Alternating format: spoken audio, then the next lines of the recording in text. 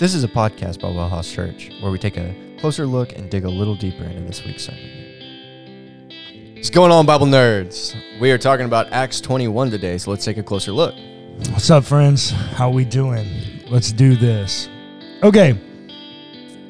This is chapter 21 is an interesting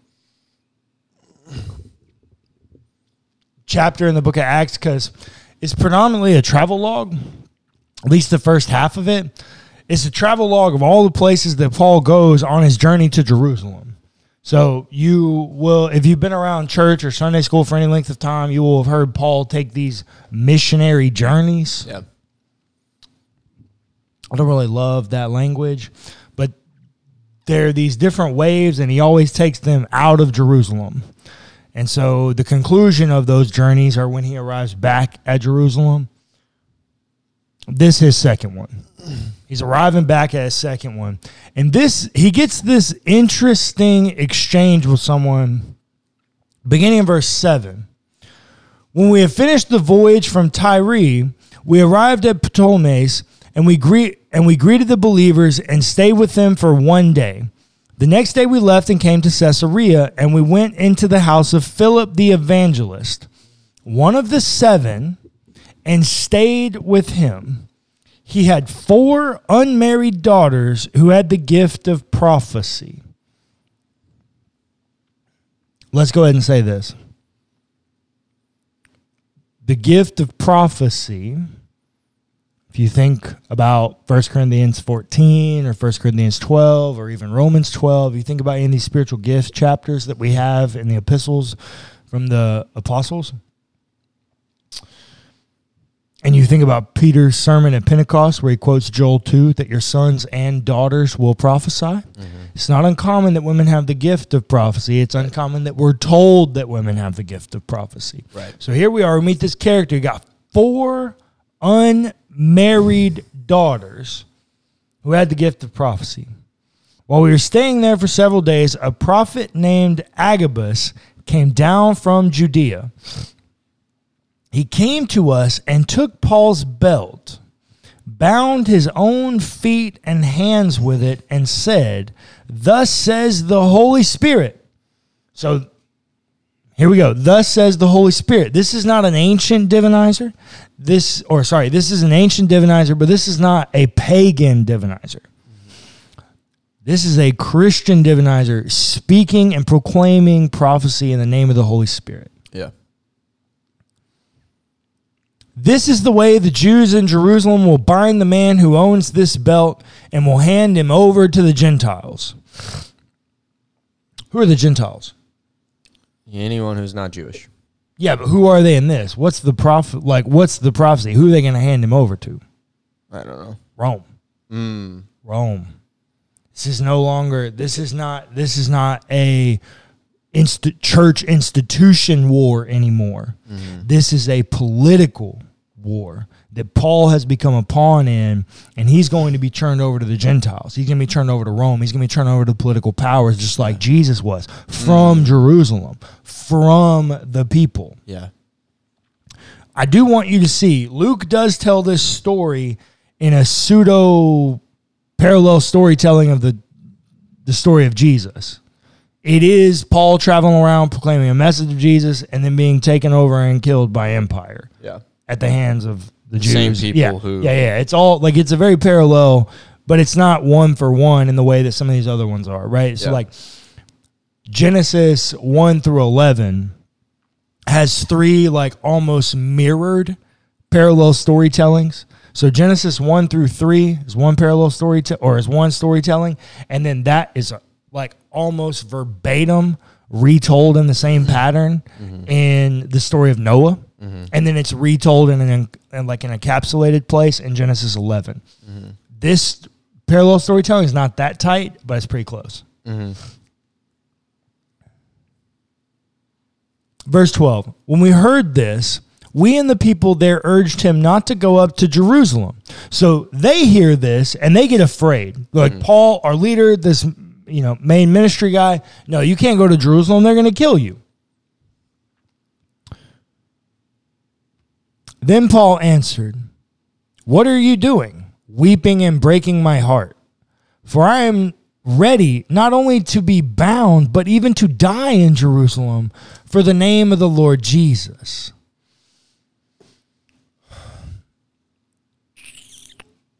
We need to talk about something real quick. Why would Paul be ready and prepared to die for the name of the Lord Jesus? What's the value of someone dying for a message?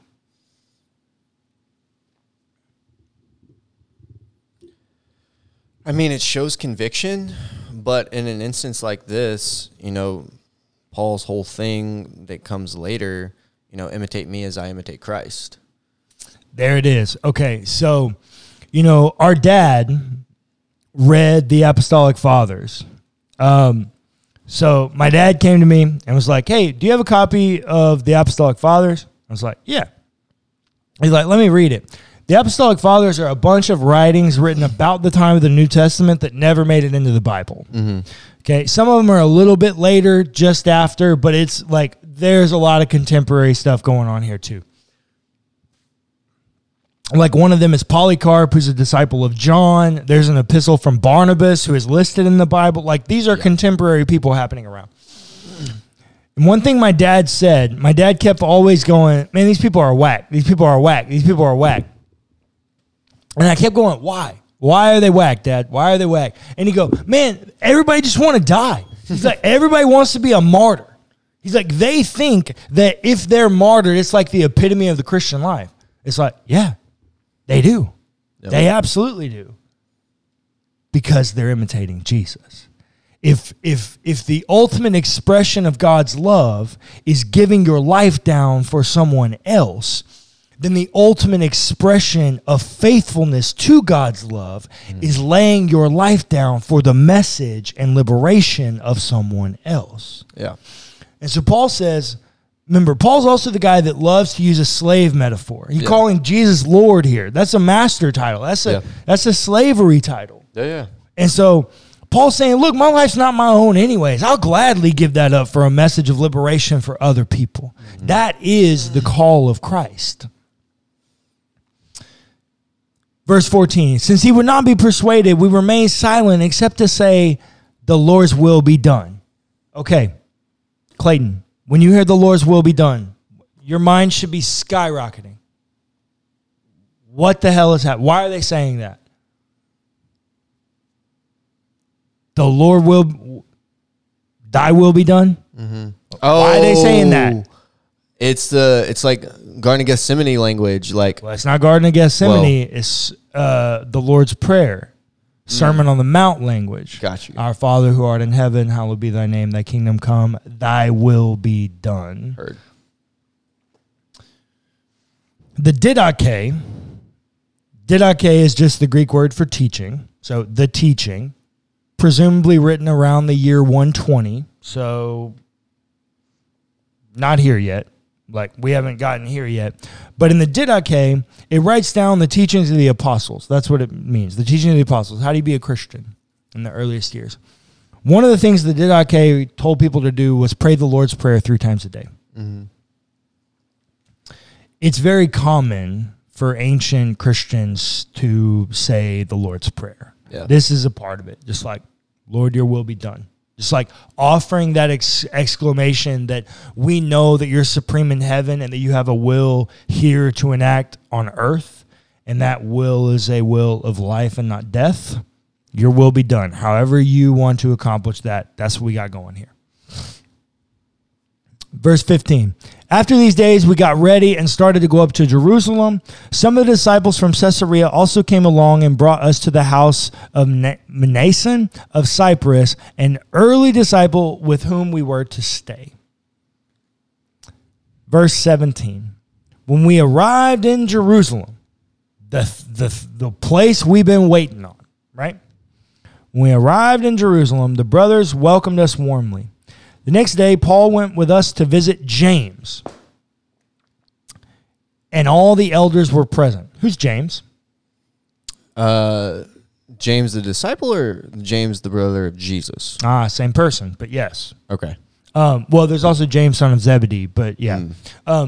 Yes, James, the brother of Jesus, becomes the leader of the church. Yeah. He becomes the leader of the Jerusalem council. He's the one that is around that we continue to get told about. So yes, Jesus' brother James, half-brother James, and all the elders are present. After greeting them, he related one by one the things that God had done among the Gentiles through his ministry. When they heard it, they praised God. Then they said to him, "You see, brother, how many thousands of believers there are among the Jews, and they are all zealous for the law." Okay. I want to note something here. I'm not going to make a big grand claim about it because I don't know that there's really one to make, but I do want to point something out. That in Philippians 3, when Paul talks about his own accolades, when he was a Pharisee, he builds all of these accolades up so that he can say, I count it all as nothing for the sake of Christ. One of the things in there is he calls himself a zealot. A zealot is someone who uses zeal to prove their worth, devotion, value to God, those kinds of things. Jews love that. Jews eat that stuff up. Yep. Zeal, like all the zealots and like all the people that are trying to prove their worth, have these apocalyptic worldviews. Like people are willing to do extravagant things to prove their worth to God or prove their devotion to God. And so James is still seeing that. James is still seeing it. We see Paul really move away from that. Mm-hmm. Paul really doesn't have any interest in zeal. When we get to read his own letters, Paul has zero interest in that. I want to note that because we see Paul play along with their cries for zealous. So let's pause there for a second if we could. The reason that my brain went to Gethsemane with the "Your will be done" language was here, my Father, if it is possible, let this cup pass from me, yet not what I want, but what you want. Yeah. And then again, after he goes back to pray the second time, my Father, if this cannot pass unless I drink it, your will be done. Yeah. So it's like Jesus uses that in Gethsemane, but he's using a pattern to establish from the Lord's Prayer. Yeah, correct. Yeah, he's praying this way. Yeah, and it's Our just Father who art in heaven. Right. Yeah. It's really interesting to me that like this moment before Jesus' death, he prays a "Your will be done" prayer. Oh yeah, for sure. And then in this moment that Paul has prophesied that he's going to be captured and whatever, given over to the Gentiles, he prays that same prayer. And he says, I would not only give up my own, I would not only be bound, but also give up my life. Yeah. You know? Yeah. For sure. Well, it is. And so to your point, you're absolutely right to pick up on it. But this is not a recitation of Gethsemane. Mm. Gethsemane is a recitation of the Lord's Prayer. Right. Heard. Which is just... Heard. Yeah. Agreed. So... Verse 21, they have been told about you and that you teach all the Jews living among the Gentiles to forsake Moses, and that you tell them not to circumcise their children or observe the custom. So Paul's out being a spokesperson for the mission of Jesus, telling them, the Gentiles, to do certain things, okay? Mm-hmm. Those things they clearly don't like. Here's why. Verse 22. What then is to be done? They will certainly hear that you have come.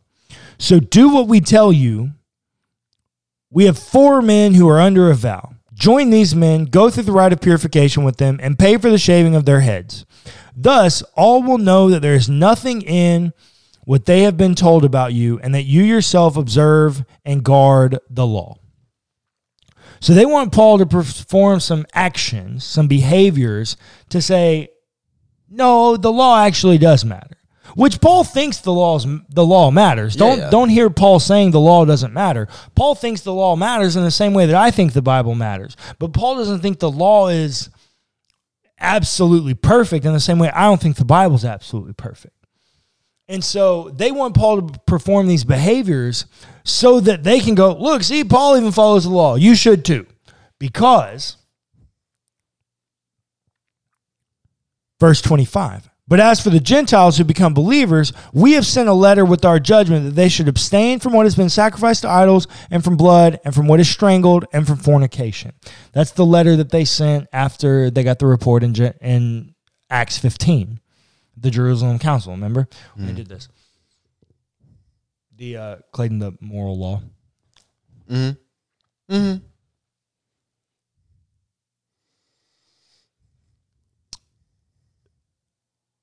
I can't help but notice that James and the Council of Elders are using the law for uniformity. It's not about unity. It's not about the work of the Spirit. It's not about diversity. It's about uniformity. It's about the way in which all of y'all are supposed to conform and look like us. When that's certainly not the message of the gospel, because the gospel was, or certainly not the message of the first part of Acts, because the foundational premise of the book of Acts, if you were going to try to sum up Acts in one verse, like, what the heck does any of this mean? It's this.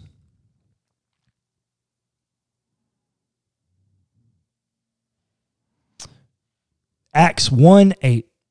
But you will receive power when the Holy Spirit has come upon you, and you will be my witnesses in Jerusalem. Well, hang on. What's a witness, Clayton? Someone who saw something. Somebody who saw something and told somebody about that thing. Yeah. Correct? You will be my witnesses in Jerusalem, in all of Judea and Samaria, and to the ends of the earth. You just going to go tell people. Mm-hmm. That's all you're going to do. The Holy Spirit is the one that's supposed to do the work of telling them what it means. And the church, this is the problem the church has always had. The church has tried to use their power to tell people how to behave and how they must all look the same. They must look like me, smell like me, talk like me, have the same education as me, have the same political views as me. The church has always sought uniformity. Mm-hmm. That's unfortunate because it's not the message of the gospel. But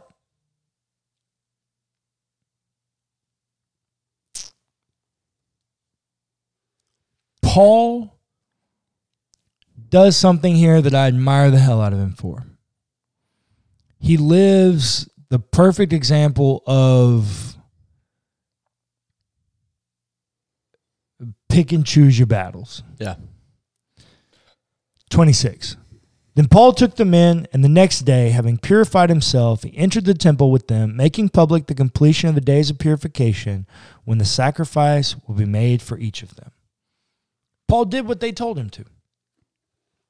Paul did what they told him to because it wasn't worth making waves. Mm-hmm.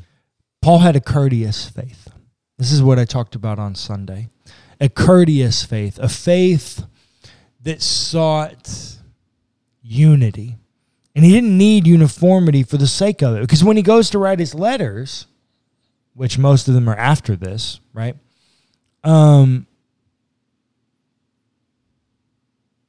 He kind of throws out all the things they tell him to do. Mm-hmm. He just starts telling the recipients of the letters whatever he thinks they need to do. Because sometimes